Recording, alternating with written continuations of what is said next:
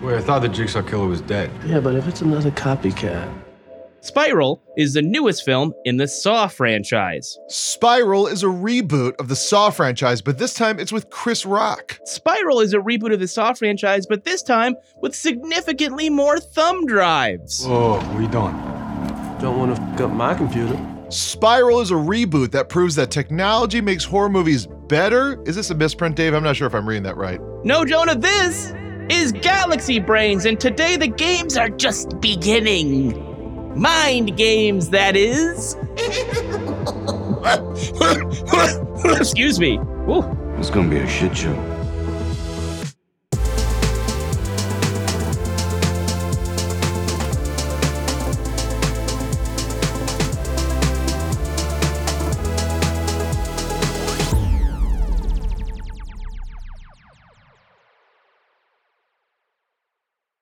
Welcome to Galaxy Brains, the podcast where movies, TV, and overthinking collide. I'm Dave Schilling. And I'm Jonah Ray. And each week on the show, we start with the logical brain, advance to the critical brain, question everything with the interrogation brain, and of course, arrive at the blessed state of the galaxy brain. This week, we're discussing Spiral from the Book of Saw with New York Times technology writer and horror movie superfan Taylor Lorenz. But before we binge on the intoxicating spirit of overthinking, we have to give ourselves a thick, hearty base of intellectual carbs in a segment we call Logic Brain. Are you hungry? Yeah, I could eat.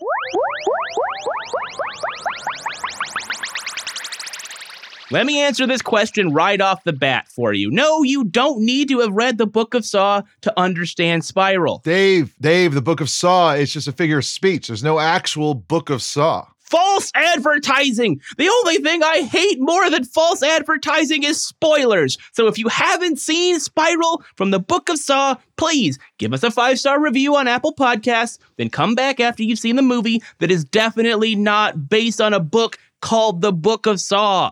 This is the first Saw movie since 2017. The franchise seemed pretty finished until Chris Rock came aboard and convinced Lionsgate to reboot the series with him as the lead. Rock plays Zeke, a police officer whose moral compass puts him at odds with his fellow officers who are happy to turn a blind eye when their colleagues break bad. Zeke's father is a former chief of police and is just as ethically compromised as everyone else around Zeke.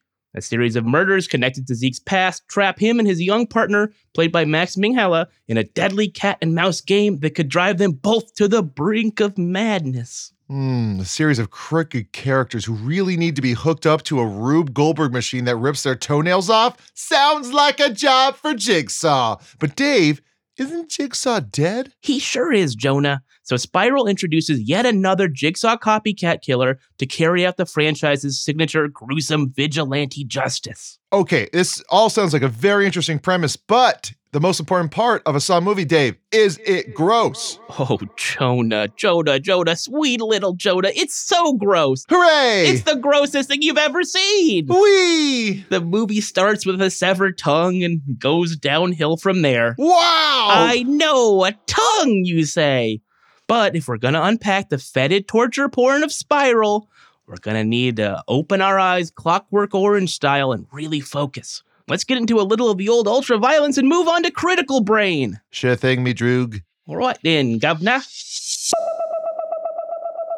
Jonah, we have established Jigsaw is dead. There is no Jigsaw in this Saw movie. It is called Spiral, after all. But this is not the Spiral killer, necessarily. This is a guy who wears a pig mask. Are we going to call this guy Pigface? Is that the name of this killer? No, we're not. It's not like everything Jigsaw used was a piece of a puzzle. We can just still keep on calling him Jigsaw. So you think this guy's also a Jigsaw? He's just Jigsaw Jr. We don't know if we've been able to track every single Jigsaw killer. I mean, think about all the times there's probably been a Jigsaw killer copycat, and he's putting together his big, Rube Goldberg killing machine, and then it somehow breaks, and then he gets killed. Think about how many accidents have saved us from Jigsaw copycat killers, Dave. Yeah, it's just like you're not really good at building the machine, and then it like slaps back in your face and cuts your head off. Exactly. It's a very good cut slide moment where it's like maybe you get sliced in half and you have enough time before your body slides in half to go, oh boy. Oh, I've been hoisted by my own petard yet again. Yes, exactly. That was actually the original Jigsaw, was the guy who came up with that term. Well, I guess I was the bad guy and I had to learn the lesson, and then you die. That Jigsaw person is like looking in a mirror going, "Hello, me. You've you've been hoisted by your own petard." All right, let's talk about the plot of this movie real quick. It starts off, it feels like Chris Rock is doing Beverly Hills Cop cosplay. Did you get that impression that he was just like, I want to play a cop real bad. I want him to be on the edge. I want him to be funny. And then later we'll do the Jigsaw stuff. But first, like for the first 30 minutes, I just want to be Axel Foley. I think the first part of this movie is the best Chris Rock comedy special that's ever been made in the past 10 years. I was laughing out loud as if he was doing a set. It's Chris Rock. People are still going to want to see Chris Rock be funny. Yeah, it feels like he wrote stand-up for these particular moments in the movie. I'm sure whatever dialogue he had, he just kind of threw in the garbage and said, I got this. This is probably the only Saw movie that has like a star. I'm sorry, the first Saw movie has Carrie Elways. Okay, fair enough. You're right. You got me there. Princess Brides, Carrie Elways, great actor. Yes, exactly. The Crushes, Carrie Elways. But sadly, not on the poster. This is a clear Chris Rock vehicle. And I think when you turn on a Saw film, you're kind of just expecting to be lost in the moment, and you're not approaching it the way that you would approach a typical Hollywood movie. You're going there for the contraptions, the gruesome, gross deaths. Chris Rock really tries in this movie to make Zeke a character that you relate to. And I think that's kind of rare for these movies, especially, considering this is movie number 8. Yeah, to have that this far into the franchise I think it is an amazing idea. My mind starts spinning going, maybe this can happen more. Maybe some superstar could go, you know what? I want to do A Nightmare on Elm Street, and then I want you to bring back Robert Englund, and then I'm going to be like a guy that was a little kid that lived in Elm Street. This idea that we can kind of make these things character pieces. There's something about the excitement of the new Halloween movies because Jamie Lee Curtis is back. Yeah, and going out and getting David Gordon Green and having Danny McBride co-writing the script, like to be able to get filmmakers of that caliber to make a movie like that, to resurrect a franchise that, quite frankly, the last few Halloween movies were pretty janky, like not great.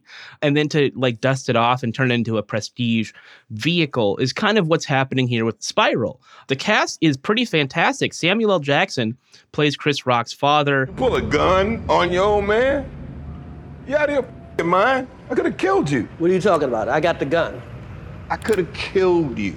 He doesn't have a ton to do in the movie, but when he's in the movie and they're playing off of each other, it's some of the best stuff in the entire film.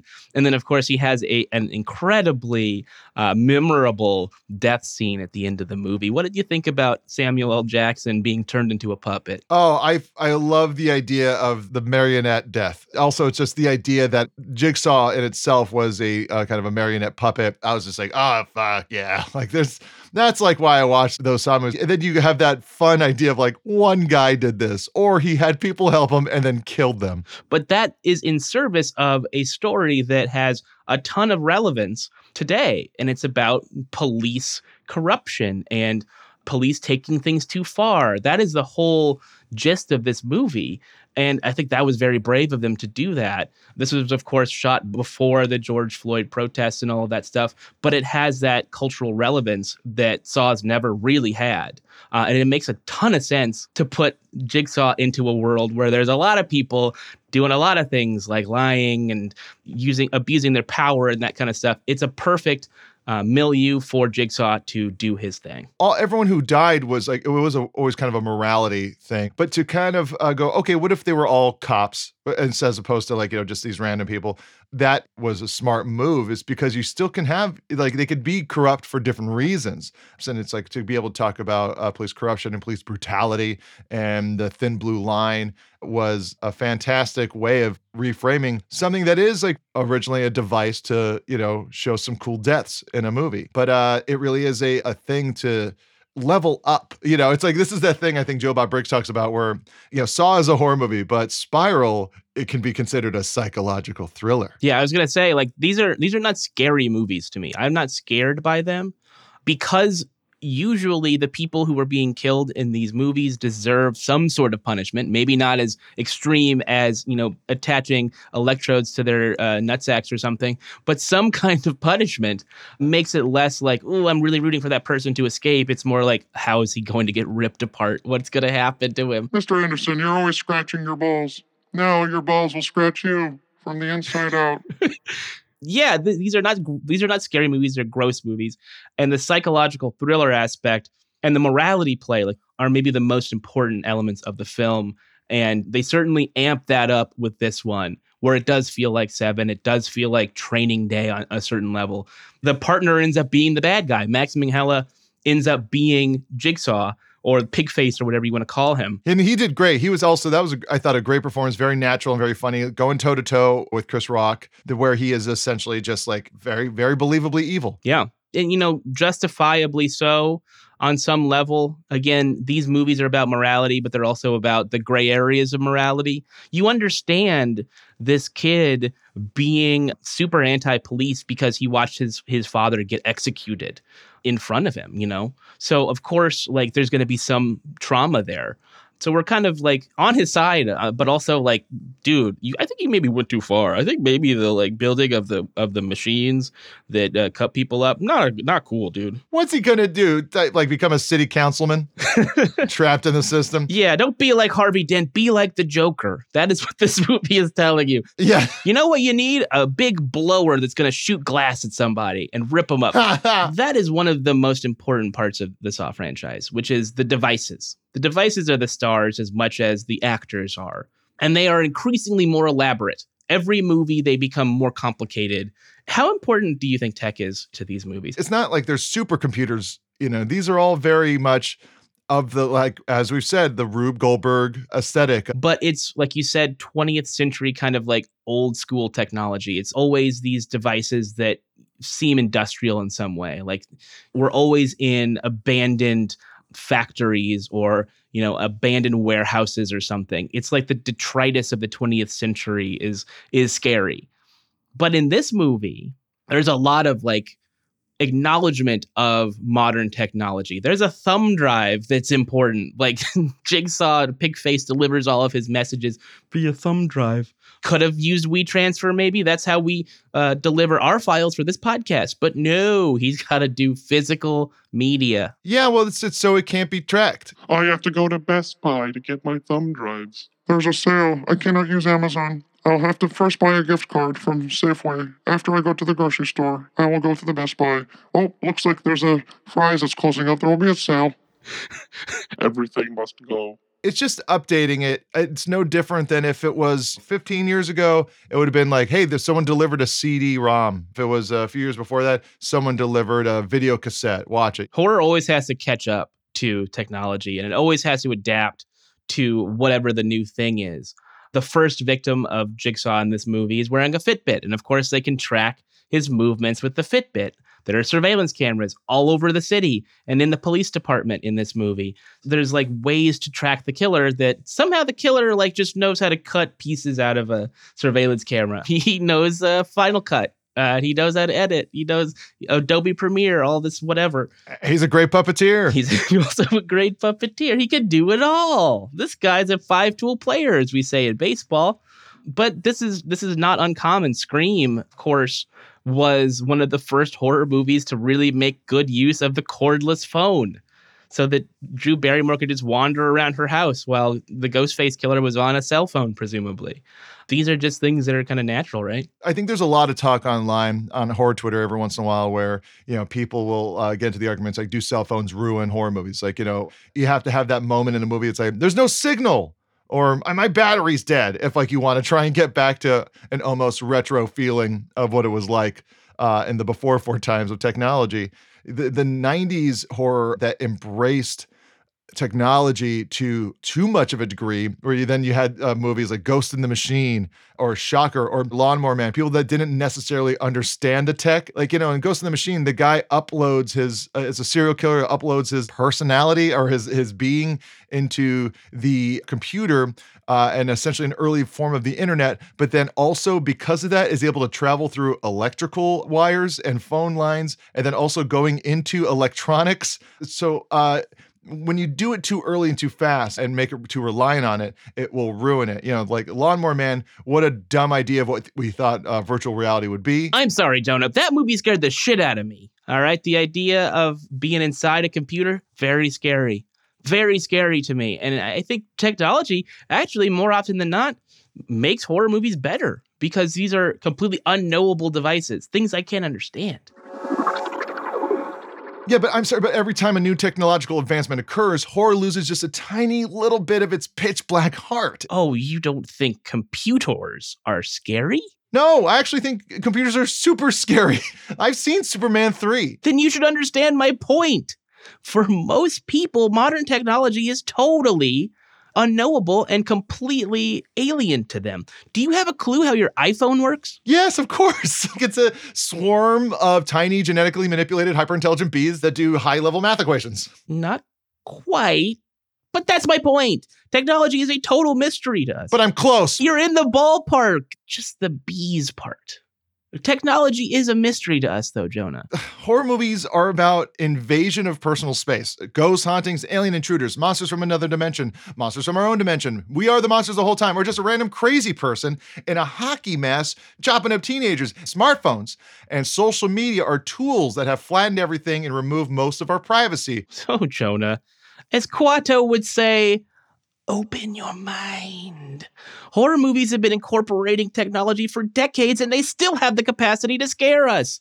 David Cronenberg's Videodrome is a great example of a film that grapples with the technology of its day and makes a horrifying vision feel very real. Look at Brandon Cronenberg's Possessor. It's as scary as any of his father's films, and it's explicitly about technology. Jonah, let me remind you about the Shudder original Host, which was specifically about what's happening right now. It was shot during the pandemic, all over Zoom, and in my opinion, the scariest thing that's come out in decades. Terrifying movie, and that's all about technology. So much of modern horror is about incorporating social media and the internet to really chilling effect. Hell, Jonah, what's scarier than knowing you could destroy your entire life with just one tweet? Technology makes horror movies better. Dave. Your chest is pulsating. Open up your shirt. What's going on under your chest? Oh, is it a VHS tape? No, it's a copy of the Book of Saw. I told you it was real. Long live the new flesh. When Dave is done turning into a giant bucket of human goo shaped like a TV, we'll be joined by New York Times tech reporter Taylor Lorenz to talk about the state of horror films.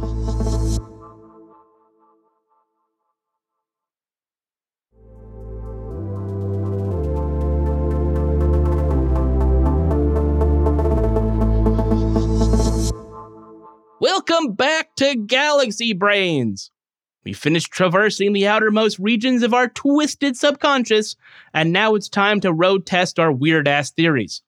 A lot of people would say cell phones, social media, and the surveillance state have ruined the tension of horror movies like Spiral. But I say nay, false! To prove or disprove my take, we've turned to New York Times technology reporter and horror film lover Taylor Lorenz. Taylor, thank you so much for joining us today. How are you doing? Good. Thank you so much for having me. Taylor, you are really uniquely qualified to talk about the dangers and the scary stuff that happens on the internet because you've been harassed multiple times by, Tucker Carlson and other media figures, and then just normal people like doxing you and trying to upset you and like really ruin your real life because of something that happened on the internet. Is that experience as scary as it seems? Yeah, I mean, it's horrifying. It's very scary. You feel really unsafe, especially when they, are doxing you and tweeting pictures of your family members or your house on Google Street View or sending you pizzas, things like that. It feels very present and scary and real. People have sent you pizzas. I just want to clarify that that is a thing that has happened to you. Yeah, they do that. Not at my current address because they don't know it, but my old address. Yeah, they were doing that. That's crazy. That's an old school kind of prank. I mean, literally, I heard there was a group of kids in my neighborhood, my neighbors trying to get a kid to come out and fight. And then the mom told him to get out of here. And like, she's like, get out of here. And then one kid is like, expect a bunch of pizzas tonight. It kind of gives you a mindset of the type of people who do this kind of shit. I mean, I'm vegan, so I don't even eat pizza, but if they were a real troll, they would really know everything about me and they would know that I'm vegan. Yeah. Jonah is also vegan, so I think, when this is over, he can give you some tips about the best vegan pizzas in LA. I'm going to start us off here with the big question of the week. Will a horror film ever be able to create the same fear in you or in any of us as a troll assaulting my DMs? Or is doxing now more frightening than anything in a Saw movie? No, I think that the horror movies will be able to sort of recreate that fear. I just think none have yet. What elements go into making a great horror film, to your estimation? If they can't approach the real fear of being exposed on the internet, what can they do? What pieces go into a great horror film? I mean, I think good horror taps into kind of existential fears. I mean, sometimes you just watch a good slasher film and it's just about your fear of death, right? Like it's somebody running, it's somebody getting chopped up into pieces. But I think like a good film taps into something like an anxiety that you've always had or the way that you feel about something. That can be kind of subtle fears around your gender or your race or things like that, or just more standard fears, like a murderer or something like that. But I think a good horror movie like makes you feel that anxious way. I think a good recent example of that I think is The Invisible Man with Elizabeth Moss. At first I was like, oh, we already revealed that this guy makes invisible suits. Why is this scary? But then you realize it's the dread repercussions. Like, oh, how bad is he going to like mess up, not hurt her, but mess up her life? Yeah. And it's also about gaslighting. Yeah, exactly. Yes, exactly. He's saying from beyond the grave, you're out of your head. You're crazy. You don't know what you're talking about. He's not alive. He can't hurt you. That gaslighting is, something that people deal with all the time in relationships. And this is made very explicit in a movie about an invisible man with a special suit. Like that is the beauty of horror, is that it can tap into that stuff. Even with like Friday the 13th, which, we were talking about slasher movies and how base and basic they seem like they are. It's also when you go to Camp Crystal Lake, you're going away from your family, you're growing up, you're having sexual adventures, and then like, oh, you're going to get punished for doing all that. You're getting punished for growing up. So it's like a fear of losing your youth that's kind of expressed in a movie like that. The lesson is listen to when an old man yells at you, you're all going to die. Yeah, he's trying to help you. The one lesson I think everyone should learn from horror, which I say all the time to my friends, is like, if you're killing someone, you have to make sure they're dead. Like, you have to make sure they're dead. I think that's what I thought was such a great detail from the Zombieland movie, which is like the double tap. Just make sure that's dead, just don't go like, we got it. The supernatural force, it's fine. But some would say that modern technology has made some of the classic horror tropes obsolete. If the call comes from inside the house, you can hit a button on your Nest and people will come to rescue you. The police will come or whomever. What classic horror tropes do you think have been forever ruined by technology and Silicon Valley advancements? Well, my favorite types of horror like incorporates technology, like kind of like the Black Mirror type stuff. I feel like it's just advanced now. It's not like, people say a lot, like every time there's a new piece of technology or technology evolves, like, oh, horror is done. How can you be scared if you don't have a cell phone? Or how can you be scared if there's Wi-Fi or whatever? And I don't think it's even just about like taking away those things, but kind of like working within those realms. I was just thinking of the movie Host. Yeah, we were just talking about that. Yeah. Yeah, I think that's a good example of like leveraging that technology to kind of watch this horrible thing play out. And also just reiterate, like, even if you're on a Zoom, it doesn't mean that you're necessarily safe or insulated from what's happening. It is true that like, if like, it's like, oh, the killer's calling you, like, so the killer's got a cell phone, and then all of a sudden you kind of have to go down that trip of just like, so they got approved for the credit to get an iPhone, and then they have payment plan, so they mean they got a credit card. But at the same time, in Ma, I think like that's a great use of the cell phone in a horror movie, of just this incessant like neediness. That's a great example of like a technology in a horror movie. It's really about finding the creative uses of it or the anxieties that are created by the technology, as opposed to seeing the technology as an obstacle to avoid. It's about how do you see the technology as something fun for you to use? To prepare for this episode, you sent us maybe one of the most helpful documents I've ever gotten in research prior to doing one of these shows, which is a spreadsheet with like GIFs and floating JPEGs and all kinds of stuff that lists your favorite horror movies. You have bats flying around. You have a crow walking in place. I made it creepy. I tried to make it creepy. It's very, I love it so much. It looks like a haunted spreadsheet is what we're really looking at here. Don't steal that idea, okay? I'm going to make the movie about the haunted spreadsheet. Like looking at your list, you do have a handful of movies on here that, of course, used some kind of technology like Paranormal Activity. That's one where it's, like the baby cams, night vision, stuff like that. Something that could have really been done. One of the movies that's on there is one of my favorite movies of all time, and that's Videodrome. And that is a movie that is very specifically about technology of that era and the interconnectedness that is created with technology. And a lot of Cronenberg's filmography, if it's Videodrome or The Fly, Crash, Existence, Scanners, is about technology being a scary thing, encroaching on the natural world. What is it about those movies that has remained unsettling, even though we have zoomed far beyond the technology in a movie like Videodrome? But I think we're living in more of a Videodrome world where like our lives are ever more intertwined with technology. I think I'm very fascinated with movies where like technology is integrated like into your body somehow, kind of. And obviously there's things like that with like robot movies and stuff, but I think like that world of Videodrome is kind of like we're living in more and more of that type of a world, and so that's why it's so unsettling to go back and watch now. And same thing even with like The Fly. Like I was just thinking of that recently because I was reading some story about like gene editing and splicing and life extension technology or something, and it just, you kind of see a lot of those like visions of technology like being manifested more and more, I guess, as we advance more forward. And so, yeah, I feel like those old films weirdly like resonate. It's like They Live also seems so prescient when you watch it now. Sunglasses were brand new when They Live came out. I wonder how much of technology was influenced by movie making. That people said, I want to do that thing that I saw in this movie, and so I'm going to build this. Like the iPad is very clearly inspired by a lot of the tech from Star Trek: The Next Generation.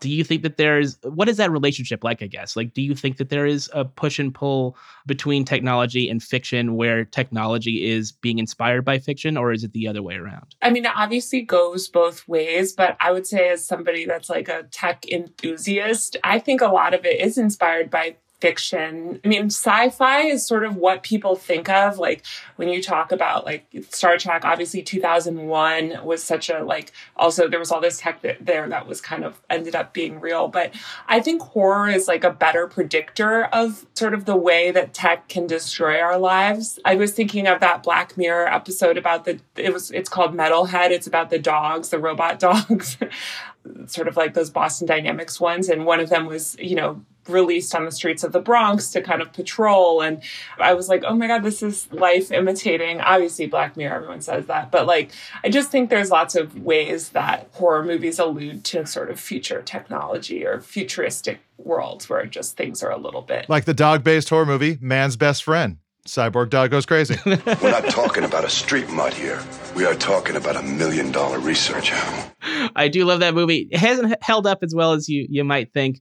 One of the things about Saw, though, which is our topic for the week, is that it does have technology in it. Like there's a thumb drive that has Jigsaw or Pigface's messages to the police. One of the victims is wearing a Fitbit. There's a lot of surveillance and cameras everywhere. But at the end of the day, at the core of the Saw movies is this fear, in my opinion, of 20th century technology. The machines that are used to torture people are always these kind of industrial machines, and they are abandoned by society. Do you think that these movies are, in a sense, kind of the 20th century coming back to haunt us? Yeah, the real horror is like the Industrial Revolution and factory work. But I think there's something creepy about that. People, I think, are kind of spooked out by things that are just like a little bit out of the everyday, like the normal. Like, I'm just thinking of like medieval torture machines or like these 18th century factories. Like, they're just a little bit removed from today. And so that there's something kind of unsettling about it. You can see the gears, you can see the machinery of it, whereas everything that we own now is a sleek package that is designed for commercial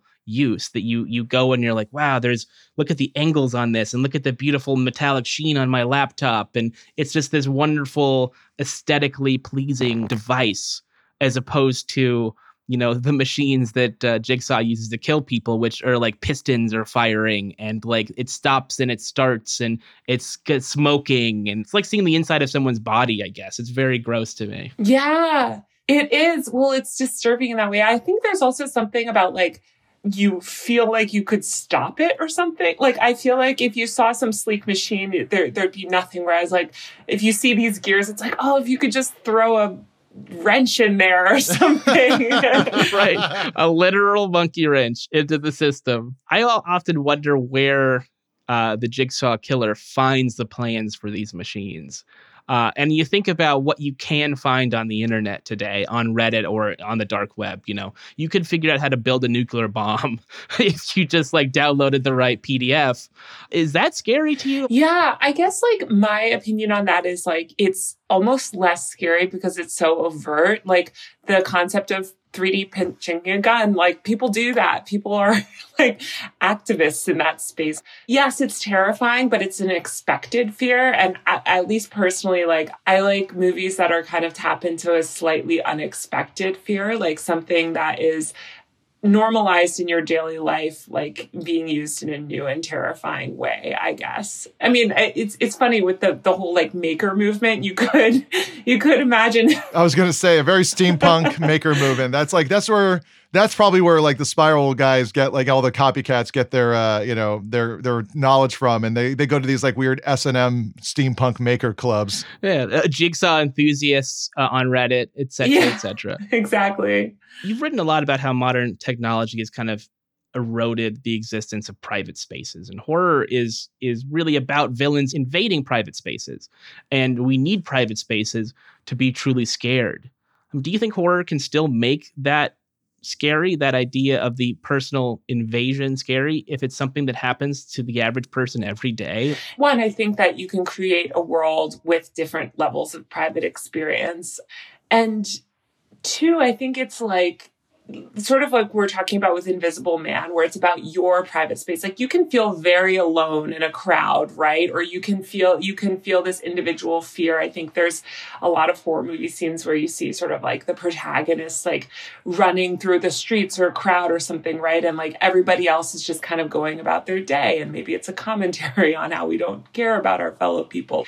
I do think the internet is also moving towards more private spaces. So maybe that's a fertile ground for horror. There's just more people moving into like Facebook groups, Discord communities, things like that, where I guess you can be terrified. There's also like this idea of the private spaces that kind of like play a role. Like, there's all these movies where like people are killing. I'm thinking of Unfriended, but also there's like, it's kind of a trope in other ones too, where it's like, somebody's being killed for this community on the dark web to watch or something. So I think you can see kind of the way that toxic private spaces can wield a terrible influence on the world. Yeah, that's a great point. I mean, I think of the internet as a public forum, but you're right. People are starting to carve out their little tribes and their spaces away from the rest of us.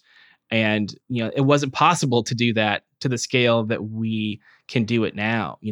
If it's a hate group, getting together on a Facebook forum or something, that wasn't possible. You'd have to meet in person. You'd have to like go to the trouble of outing yourself in that way. And now, you really can just exist in this parallel universe. I wish a lot of that was more expressed in horror. That's what I think horror has not done, is like they're very focused on the physical technology and, you know, it's like the haunted phone or the haunted webcam. Haunted spreadsheet? Yeah, exactly.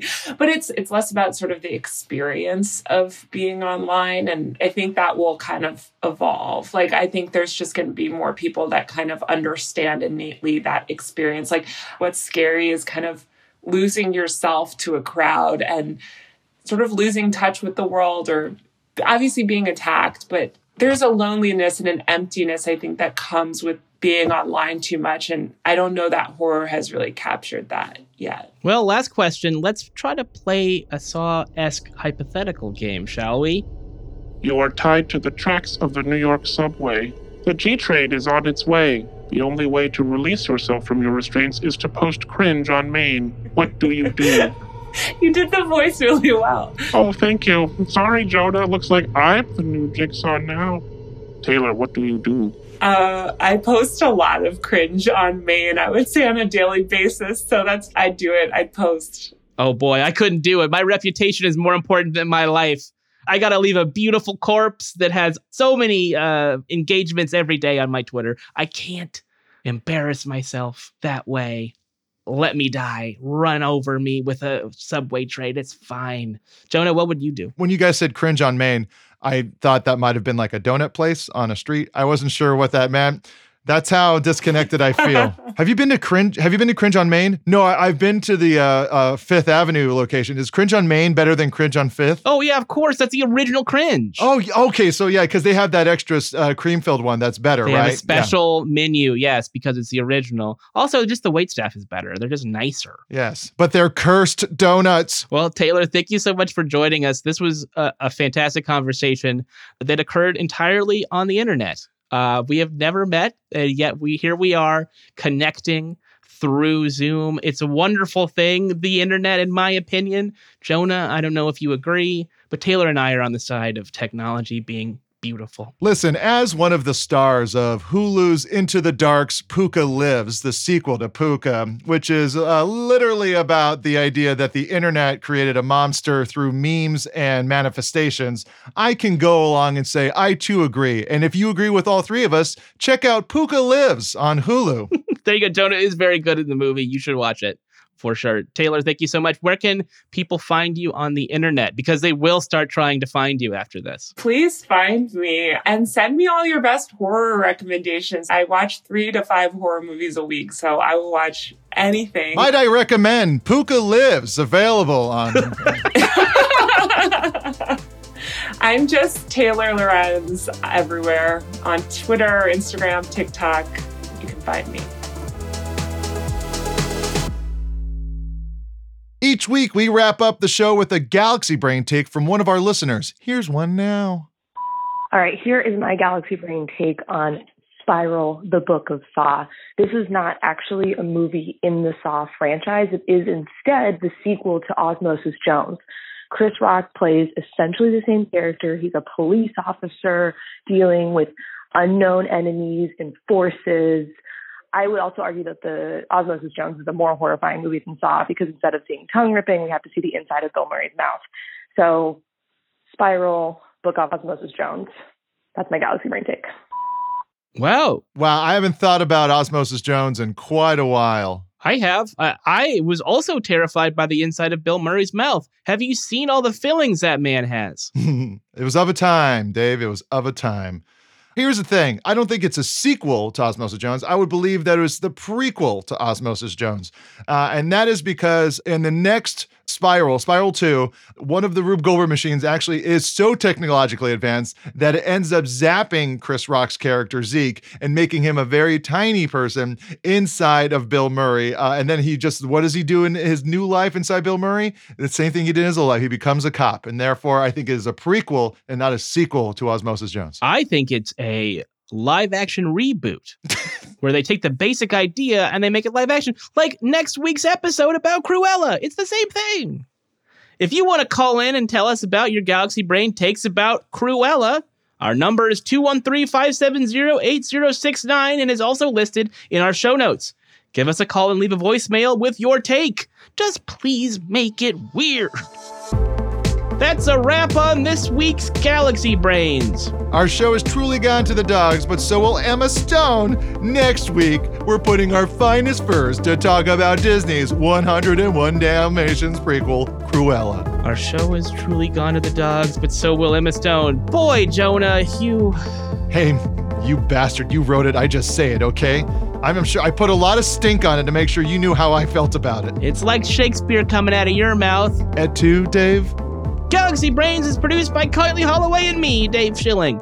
The show is engineered by Dan Turek, with music from Gautam Shrikishan. Our executive producer is Matt Patches, and our developing producer is Zach Mack. Polygon's editor-in-chief is Chris Plant, and Russ Frushtick is a director of special projects. Special thanks to Andrew Melnizik, who helped create the show. Until next time, I'm Dave's stupid friend. Dave! I gotcha. See, I have the power. I have the pin. I can do anything. Take us home, Sammy Jackson. You wanna play games, motherfucker?